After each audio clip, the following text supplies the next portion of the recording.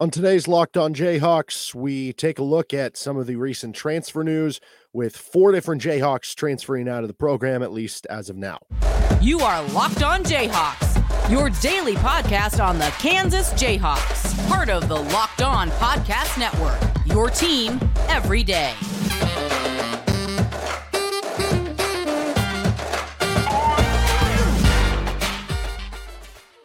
You can hear me as well on Rock Chalk Sports Talk Monday through Friday from 3 to 6 p.m. on KLWN in Lawrence. Thanks for making Locked On Jayhawks your first listen every day. We are free and available wherever you get any of your podcasts. And on today's edition of Locked On Jayhawks, we're discussing the 4 recent transfers out of the program: Bobby Pettiford, Zach Clements, Cam Martin, and Joe Yesufu. Am I deathly afraid that while I'm recording this episode or while I'm posting this episode that another player transfers out of the program and that we missed it on here? Yes, absolutely. But we're going to power through anyway. First, this episode, though, is brought to you by FanDuel Sportsbook, the official sportsbook of Locked On. Make every moment more. Visit FanDuel.com/LockedOn to get started today. Bobby Pettiford, Zach Clements, Cam Martin, Joe Yesufu, all transferring out of the program. I think in the case of all these guys, you look at it and it's unfortunate, just things never materialized. With Bobby, he was on the same timeline at this point as DeJuan Harris. They both had 2 years left if they really wanted to. So from Bobby's standpoint, he's looking at possibly being a backup point guard his entire career. And now this year too, Kansas brings on Elmarco Jackson, who could be playing those backup point guard minutes. Who knows, they could bring on a grad transfer who could fill in a little bit there. There's not a huge avenue for playing time for him moving forward. Seemed like he loved his time at KU, that he loves KU. You saw some of his tweets afterwards. There's the 2 different ways of some of these transfer things happening. One of them, a lot of times, is, the player is just like, hey, I want more playing time. I want more opportunity. I'm going somewhere else. The other one is the coaching staff basically showing the kid the door. That's like, hey, you're not going to get any playing time here. It is in your best interest to transfer somewhere else. I kind of get the sense this was a little bit of that, but I think it'll work out best for Bobby. It just didn't materialize. You had the comments from the, I think it was the banquet last year. The Bill Self said, Bobby Pettiford's going to be the next great point guard at the University of Kansas. And there were a lot of positive comments made about him. And, I thought we really saw flashes his first year. And even at moments early on in year 2, this past year, where it was like, yeah, that's the type of thing that he does well. That's going to translate. Like there were small glimpses where you would be like, yeah, he has that same, I'm not saying he was Frank Mason. Clearly it was not. But he had that same ability that Frank had. Like the one thing that Frank could do really, really well was, Frank did a lot of things well, but was change pace on your drive. And when you get a guy on your hip, they stayed there or they stayed behind you. You would always keep them. And there were flashes where Bobby showed at least that one trait, but we never saw the aggression enough offensively. We never saw the shooting materialize, that he could never really be a player you played next to DeJuan for long periods of time because of some of the lack of offense. And he was more of just a ball mover, and, it was just a bad fit. Like if you would have put him on a team that had 4 really good scorers around him, maybe it would have been a better fit. But because you have DeJuan Harris, it just never really worked out. So you wish him the best, and we'll see where he ends up transferring. I think he's back from the Carolina area, I want to say, right? So we'll see if he ends up going to another high major or if he goes down to a mid-major. With Zach Clements, this is one that's just unfortunate that it never worked stylistically, because hypothetically, if you would have said that at some point KU would have figured out how to play with a stretch 5, yeah, that's very beneficial. But the shooting just never came around to make it a real possibility. I think for his career, Zach Clements shot in the mid-20s for percentage from 3. He made 10 career threes in 2 years at Kansas. And here's the one thing. Usually they say, well, sometimes if your 3-point percentage isn't as good, maybe it's a smaller sample, you're a good free throw shooter. And that can show that you have good touch. That can show that you do have potential there as a shooter. Zach Clements shot below 50% from the free throw line in his career. So I don't know. Is he actually a really good shooter? Is he not? I think we'll probably see it his next stop. I've seen some rumors about, does he go to Wichita State or something like that? I could see him doing really well at a high level mid-major or something, where you give him a year in the starting lineup and then in another year he's like an all conference level player, but to a team that plays more to that style. Bill Self has adjusted the way he has played, the lineups he's used, the types of personnel he has used a lot over the course of the years. But the one thing that has kind of been non-negotiable is been, you better play defense, you better be tough. And especially at the center position. And Zach at times would struggle maybe defensively or rebounding, that it just never gelled right with Bill Self. And unfortunately, they weren't able to unlock it. But again, you wish him well, and I imagine he'll do well at some other small school, maybe in his senior year. Cam Martin transfers away. This is one that just didn't seem like it went right from the start. You brought him in, and the idea was for him to be like one of your backup centers, maybe even usurp Mitch Lightfoot for the championship team. But he ended up having to redshirt because he was kind of beat out by Zach Clements in camp. Then he came back and he actually had a pretty good summer and workouts. And I think at one point he started one of the first like scrimmage that they had with each other. Now, how much did that mean? I don't totally know, because Bill Self did say publicly to the media that, yeah, we just have, A, B, C, and D. They're all like right next to each other. So it could have just been, hey, you're going to start this scrimmage. This guy's going to start this scrimmage. And there might not have been much to read into. It was just a test of everything. But even when he did kind of come in and play, wasn't able to like carve out more minutes. He had to deal with the shoulder injury all throughout his time. So unfortunate for him that, maybe he could have ended up being, at the very least, the center that would have been ahead of maybe like Zuby and Zach Clements. That what if he would have been able to give you good minutes in that Arkansas game if everything worked out, and maybe you're still playing, although the way UConn looked, who knows how much further that would have gone. But so Cam Martin, that one just didn't totally work out. I'm sure, he's applying for his medical redshirt. I think he'll get it, and he'll be able to get his 7th year of school somewhere else. And then Joe Yesufu, really, really nice kid, really fun kid to cover. Kind of a soft-spoken kid, but fun to talk to, very polite, well-mannered, and just a very nice kid. So it's unfortunate it didn't work out, because if he would have come into Kansas and been that offensive guy we saw the final few months he was at Drake, it would have definitely worked out, and there would have been absolutely a role for that on this team. And heck, this past year's team, I mean, maybe that's what they needed. Like if that was the guy they had, maybe this team is a type of team that would have got the number 1 overall seed. And that would have been the one kind of flaw that they could have avoided from a guy who can create shots off the dribble, that can make 3-point shots when he's hot, and that can score for you off the bench. But the efficiency never came around for Joe. He couldn't ever consistently hit his open shots that he was getting. And the 3-point shooting never came around to where it was at Drake. He was never like a great 2-point shooter at Drake. I mean, he's undersized guard, but the 3-point shooting is what happened when he became that kind of phenom in the end of February to March, that his last year at Drake. So I'd imagine he's going to transfer down, and I could see him, maybe with less pressure, less weight on his shoulders. Bill Self said he was such a coachable player, sometimes too coachable, that, he would overthink things, or he would, get pigeonholed too much into what the coaching staff was saying, as opposed to just not thinking the game and just going out and performing with his athleticism and shooting. And I wonder if he goes to a smaller school where you don't have the weight of Kansas. Like, think Charlie Moore. Charlie Moore was a solid player at Cal, transferred to Kansas. He couldn't figure it out at Kansas. The shots weren't falling. He got limited attempts. And then he goes to, I think, DePaul, and he was pretty good. And then he goes to Miami, and he is a starting player and one of the better players on a team that went to the Elite Eight. That's how I view Joe Yesufu. Maybe not that exact career path, but that maybe just a change of scenery could be good for him. And I wish him the best, because he really is a really nice kid. So where this leaves KU in terms of the scholarship numbers, what it means for each position group, is there more to come? Let's get to that coming up shortly here with Locked On Jayhawks. But first, this episode of the show is brought to you by FanDuel Sportsbook. The tournament is heating up, and now is the perfect time to download FanDuel, America's #1 sportsbook, because new customers get a no-sweat first bet up to $1,000. That's bonus bets back if your first bet doesn't win. Just download the FanDuel Sportsbook app. It's safe, secure, and super easy to use. Then you can bet on everything from the money line to point scores, three-pointers drained. I'm all aboard San Diego State plus 7.5 right now. I think they're going to keep it close. I think their tempo, their defense, I think it could be kind of an ugly, close game. I think Alabama gets through, maybe, but I wouldn't be surprised if they pull the upset. I think 7.5 is too much. Plus, FanDuel even lets you combine your bets for a chance at a bigger payout with same-game parlays. Don't miss your chance to get a no-sweat first bet up to $1,000 in bonus bets when you go to FanDuel.com/lockedon. That's FanDuel.com/lockedon to learn more. Make every moment more with FanDuel, an official sports betting partner of the NBA. What this means for scholarship count and each position group at Kansas. So Kansas had 13 scholarship players on this team.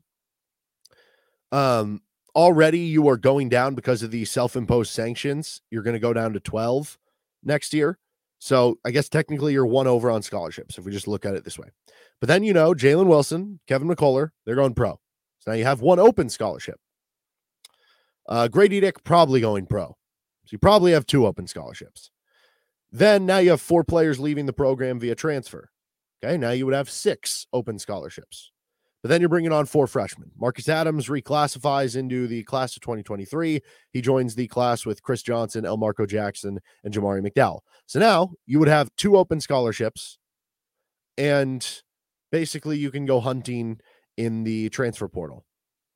There have been a few names that maybe have already been lined up for KU to certainly keep an eye on here in a few weeks. Some wings that can shoot the ball and everything. So certainly keep an eye on some of that stuff. There have been a lot of guys entering the transfer portal. You'll see some reported interest of Kansas in some of these different players. Now, to what level that is, we don't totally know. It could just be a simple phone call. It could just be hey, are you interested in Kansas? It could just be, hey, keep an eye on us, whatever.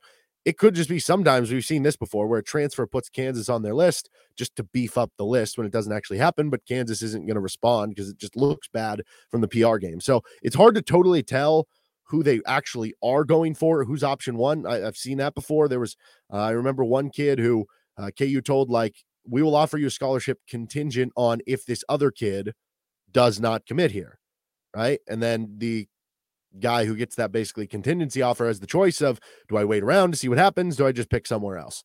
So you don't totally know how the order and the hierarchy works in all this for which KU player or which players KU is most reaching out to. But I certainly am. I get the sense that if they're going to bring someone in from like a mid-major, it's going to be under the guise of, you can compete with Elmarco Jackson for maybe that number 2 spot, or you can compete for one of these starting wing spots or whatever. But realistically, we're bringing you in to be a rotation role player. Whereas I think for the starting positions, the players that are going to come in and fill starting roles on this team, or fill the biggest roles in terms of minutes and scoring and stuff, they're specifically going to hone in on guys from other Power 5s, because when you brought in Joe Yesufu and Cam Martin, it didn't work from lower levels. And you did bring in Kevin McCullough from another Power 5, and it worked. You brought in Remy Martin. It didn't work till the end, but it did work very, very well at the end. He was from another Power 5, to where I think KU would just rather say, yeah, we just want to know what we're getting into against Power 5 level competition. So I think that will be the biggest thing to look out for there. But right now, like I said, that would mean if Grady Dick goes pro, which I assume he will, that would mean you have 2 open scholarships to work with in the transfer portal. But again, there could be more to come, that more stuff opens up here for KU. What it means for each position group, as far as the kind of guard position, Bobby Pettiford and Joe Yesufu leaves an opening in the guard position. I think Elmarco Jackson will come in. I think he could start right away. But whether he does or not, you still need another guy who can handle maybe some of those combo guard minutes. And yeah, Chris Johnson could do it too. He could also play a little bit on the wing. I think it wouldn't be crazy if KU went after someone in that position group. Losing 2 centers with Clements and Cam Martin, even if you do have Uday and Zuby, and I think the idea is to move KJ more to the 4, but I guess you still could use him as a 5 in certain lineups, in certain situations, but maybe they go after another 5. But without a doubt, the position that they're going most for, and this isn't even affected by those 4 guys transferring, is just wings. That's because Kevin McCullough, Jalen Wilson going pro, Grady Dick most likely going pro, with MJ Rice. Is he going to transfer? What's going to happen there? You might not really have any returning wings on your lineup. That is certainly going to be a go-to position for KU to hit in the transfer portal. But yeah, now that both Bobby and Joe are gone, I wouldn't be surprised if they do bring in, maybe somebody who is kind of a combo guard or a more shooting guard type that you can bring off the bench. They can be a good 3-point shooter for you, fit a certain role, fit a certain niche, maybe coming off the bench to give you insurance or to compete with Elmarco Jackson. Because at the end of the day, even though I'm high on Elmarco Jackson, I think he's going to come in and start and hit the ground running, he still is a freshman. And, we've seen stories both ways where, just look at this past year. Grady Dick, amazing. MJ Rice struggled to get on the floor. So you never totally know till they actually do come by. All right, is there more to come? We'll discuss that next. This is Locked On Jayhawks, and this episode is brought to you by Built Bar. The Built March Madness bracket is here. We know you have a favorite bar or puff, and now's your time to make it count. Go to BuiltMarchMadness.com to vote for your favorites. And when you vote for your favorite bar or puff, you'll be entered in a drawing where 50 lucky Locked On listeners will get a free box of Built. Not only that, but one Locked On fan will win a 12-month subscription to Built to have Built's best bars or puffs delivered monthly straight to your door. You got to try Built. Built, the best protein bar ever. They are so amazing. You won't think they're good for you, but they are. What makes Built bar puffs so good? They're covered in 100% chocolate, and they're high in protein. They're low in sugar. That's an amazing combo. Run to BuiltMarchMadness.com right now to vote for your favorite bar or puff and pick up a box while you're there. You can vote every day in March, so hop in and support your pick. So is there more to come for KU now in the transfer portal? I think there probably is. I think that when you look at it, MJ Rice feels like the ultimate toss-up because that whole thing this season seemed like a bit of an enigma. But if you remember, he was a guy who, even after he committed, it was like, is he going to play in the G League Ignite? Is he going to, end up going overseas? Is he going to end up coming to KU? And I think some of those, in addition to, you have a 5-star coming in who just couldn't really get on the floor, crack the rotation. Usually you see those guys transfer away that it didn't work out. But I wouldn't be like that shocked if, you see all these wing minutes going away in front of you and you're like, man, I have a chance to really make a mark this next season. So I don't know. I would lean toward, if I'm guessing, I would lean toward probably transfers, but I guess it really wouldn't shock me at this point one way or another, because if you're Kansas, look at it this way. Yes, it didn't go according to plan this year. Every player you're going to be getting in the transfer portal has some sort of flaw. There's a reason that a lot of the players you would be getting in the transfer portal are transferring as opposed to going pro, right? Because if they were supposed to be first-round draft picks, they would be in the NBA draft. MJ Rice clearly has some flaws and things he has to work on in his game, and it wasn't perfect this year. But if things hit for MJ Rice, former 5-star recruit, super athlete, 6'5" wing, if things click for him, he has the body type, potential, and athleticism to be a first-round pick. And that's not the type of guy you get in the transfer portal. So I think if he does want to stay and he does want to work hard at it and everything, then, yeah, you keep him on. So that one's certainly interesting. And then the other one that I think Zuby Ejiofor and Ernest Uday will be back. Obviously, you assume DeJuan Harris and KJ Adams will be with the team and everything, and you don't expect anything crazy there. And then that kind of just leaves Kyle Cuff at that point, which I do feel like it was unfortunate because he did have the injury that kept him out. And to be clear, before the season started and as the season started, Cuff was behind Bobby Pettiford and Joe Yesufu.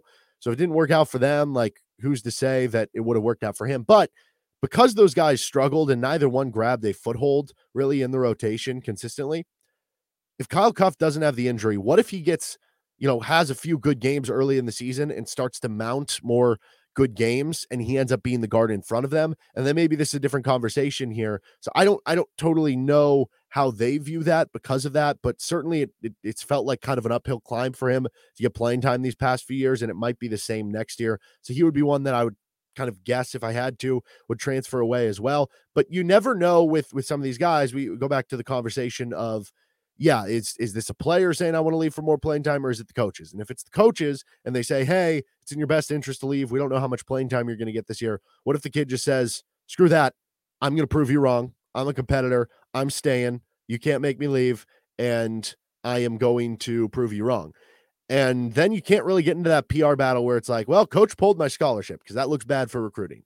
So there is always that avenue. And I'm not saying that anybody's doing that for KU. I'm just, throwing that out there that I guess you possibly could. But yeah, right now it feels like KU is going to have a lot of transfers to bring in, which if you are worried about it, don't be. Texas has, I think, 6 transfers in their 8 or 9 man rotation. Kansas State has 9 of 9. You go down the list of some of these teams in the Elite 8, or I think UConn has 4 of them. Gonzaga has 3 or 4.